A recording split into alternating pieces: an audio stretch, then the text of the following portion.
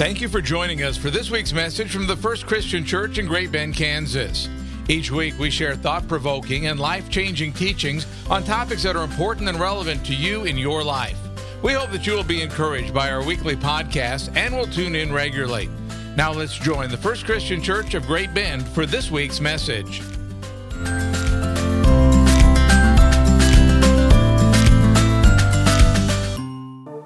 So today we are in the sixth and final week of our sermon series called Simply Jesus. And as you know, what we've been doing in this series is learning a very simple paradigm or way of thinking about Jesus that is meant to take the confusion we've all experienced when trying to make sense of who Jesus is, and in turn what that means for our lives, and makes it simple. And what we have discovered over the last 5 weeks in who Jesus said he was, in what Jesus did in his ministry of healing and exorcism, through Jesus giving a man his life back by making him clean, and in all that Jesus taught, is that very simply put, Jesus is God. Or Jesus is the creator of the universe, showing up in human form to take our lives as they are in all of their fallen and brokenness, to take the world as it is in all its sin and brokenness, and to make things right. Which hopefully is a logic that is made very clear in the Jesus paradigm. But now that we have done the hard work of uncovering who Jesus is and what it is that he came to accomplish, it's now time for you and I to ask a very important question of ourselves. So, what does all of this mean for us? What does all of this that we've talked about for the last 5 weeks mean for us? Or how are we supposed to be living our lives in response to who Jesus is?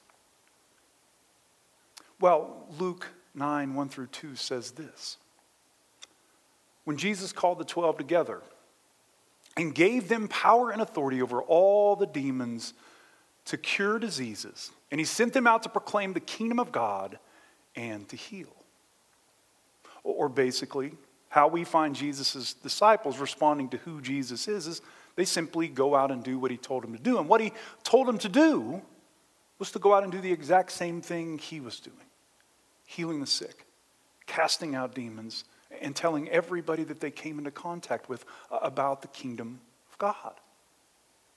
But not only do we find Jesus sending out his 12 key disciples, like they're the only ones that he has chosen to go out and do this thing, but it's also the case that Jesus was busy sending out all sorts of people to do the very same thing that he was doing.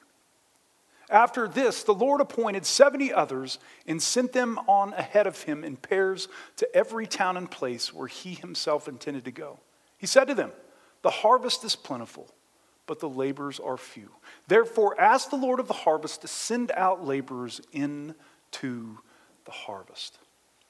Or what Jesus is doing here is he's calling even more people to join him in doing the same thing. Or in other words, what Jesus is doing here is he is starting a movement.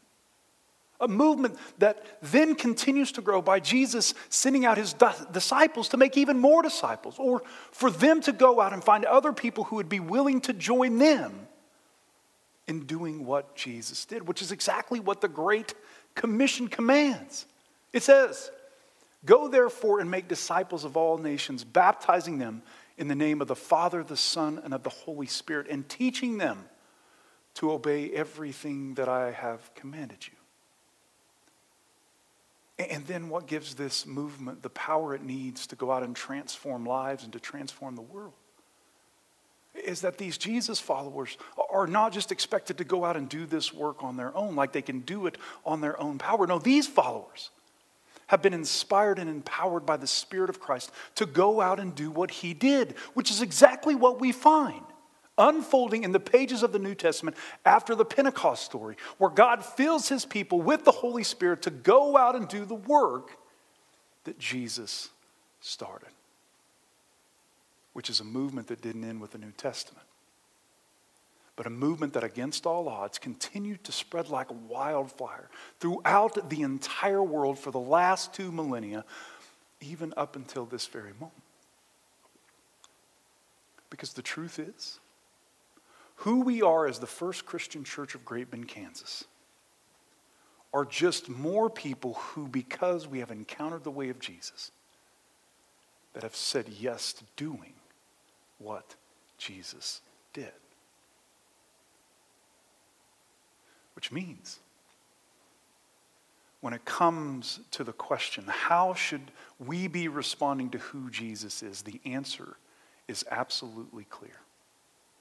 Like Jesus' disciples have been doing for the last 2,000 years, what we should be doing is devoting our lives to doing what Jesus did. That's right. How we are being called to respond to who Jesus is and what he is all about and what he came to do is by devoting our lives to doing what he did. And all because that's a huge part of what it means to be a Christian. And it's a huge part of what it means for you and I to have faith in Christ. Because faith is not just about believing. No, faith is about believing so much that you go out and live in the ways that Jesus lived.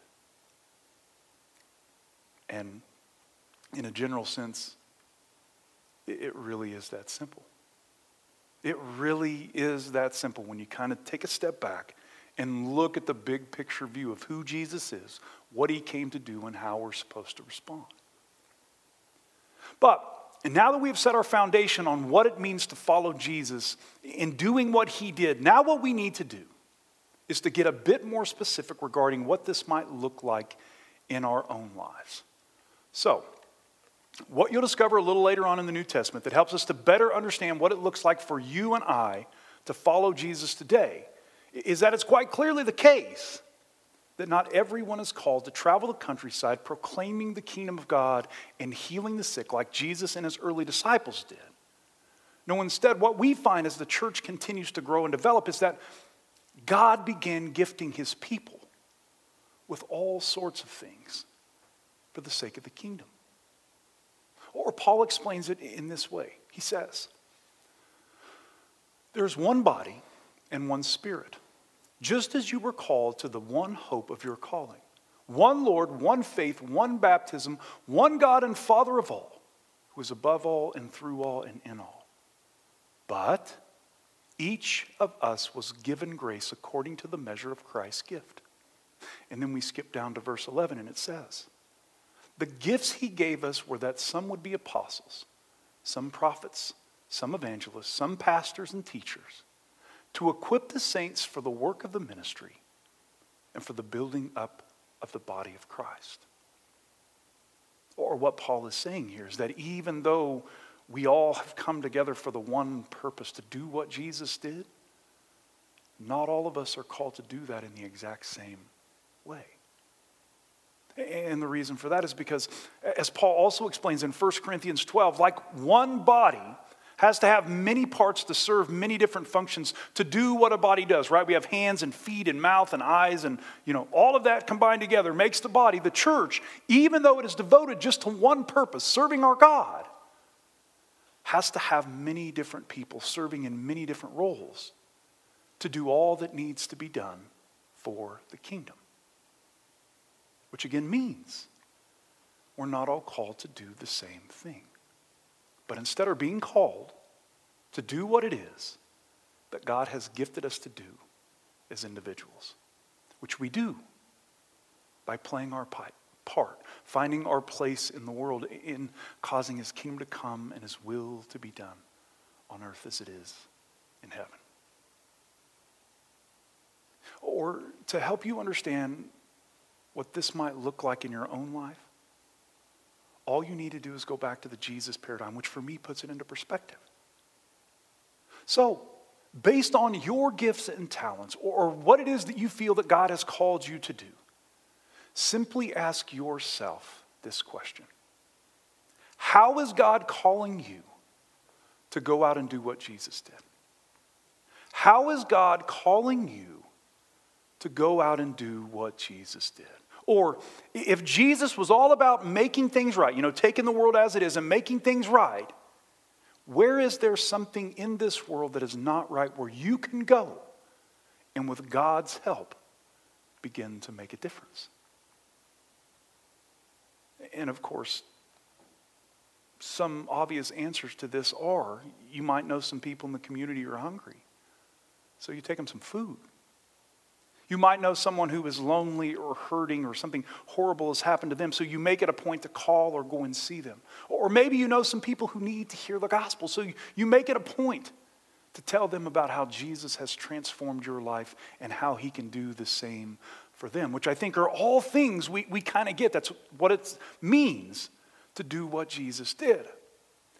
But to really make this point a bit more personal, or to make this point foundational for your life, what I want you to think about now is how what you do for a living is not a job, but is actually one of the main ways you should be living your life in response to Jesus. That's right, I said your job. You don't just do your job and then Christians at other point. No, your job is a part of how you're supposed to be responding. For example, teachers. What you do day in and day out for your students is not just about teaching a particular subject or getting a paycheck, but it's about shaping and molding the lives of the younger generations who need it as much as anybody. So in turn, they will have this foundation that they need to go out and do what it is that God created them to do. Without that, they wouldn't be able to do that. People working in the medical fields. And I'm not just talking about doctors and nurses here. I'm talking about all of those people, from the manufacturer of medical supplies to drug companies to office workers and everything in between. What you have been called to do in your own specific way is to devote your life to helping those who are sick and suffering get better. People working in the ag industry, the way you go about devoting your life to doing what Jesus did is you play your part in producing the food that is needed to feed millions of people all over the world. Because without that, people can't do anything. And for those of you who have this difficult job of being a parent, your main job in life is to do everything you can do to raise up your kids as devoted followers of Jesus. So in turn, when they grow into adults, they will go out and also do what Jesus did. And of course, on we could go with almost every job, looking at how what we do for a living is a huge part, can be a huge part of how we do what God has called us to do, or how we do what Jesus did. Which I hope is something you'll take some time to think about this week, so you can begin to see how it is you are devoting your life to doing what Jesus has called you to do, or doing what Jesus did every single day, or how you might need to rethink or change some things because what you're doing is not what God created you to do. Because whether you like it or not, what you do for a living is one of the most important ways that you devote your life to doing what Jesus did, along with the whole other things that I think we already kind of get in what it means to be a Christian. And again, I really do think it's as simple and as powerful as that.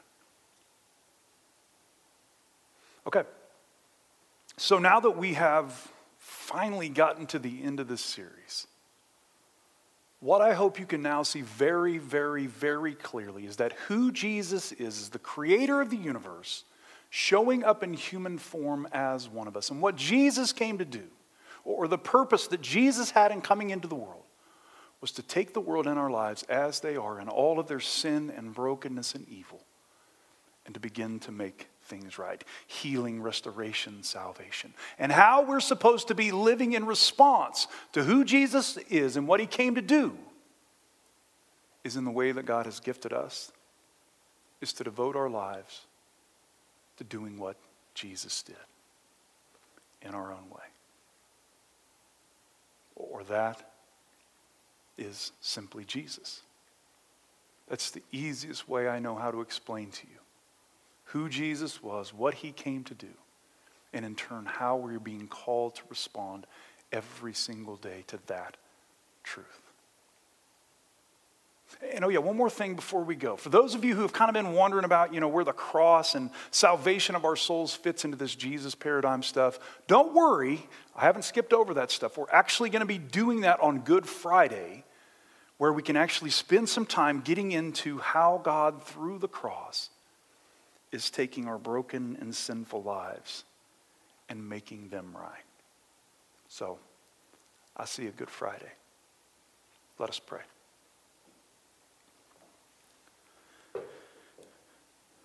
Father, we're grateful for this journey of the last 6 weeks in learning more about who you are and what you came to do. So help us, Lord, to understand in everything that you proclaim and all the miracles you do, the exorcisms, the parables you tell, even your life, death, and resurrection, what you were doing through all of that is responding to the fall. But we're taking the world as it is and all of its brokenness, its sinfulness, its darkness, and making things right. And now, because of what we heard today, oh Lord, help us to understand that what we're being called to do as your disciples, or as people who have chosen to follow you, is the exact same thing, just in our own way, or in the way that you have gifted us. Or Lord, now that we understand, show us day by day how it is that we can be a people who also take the sin and brokenness of this world and make things right. We ask this all in Jesus Christ's name. Amen.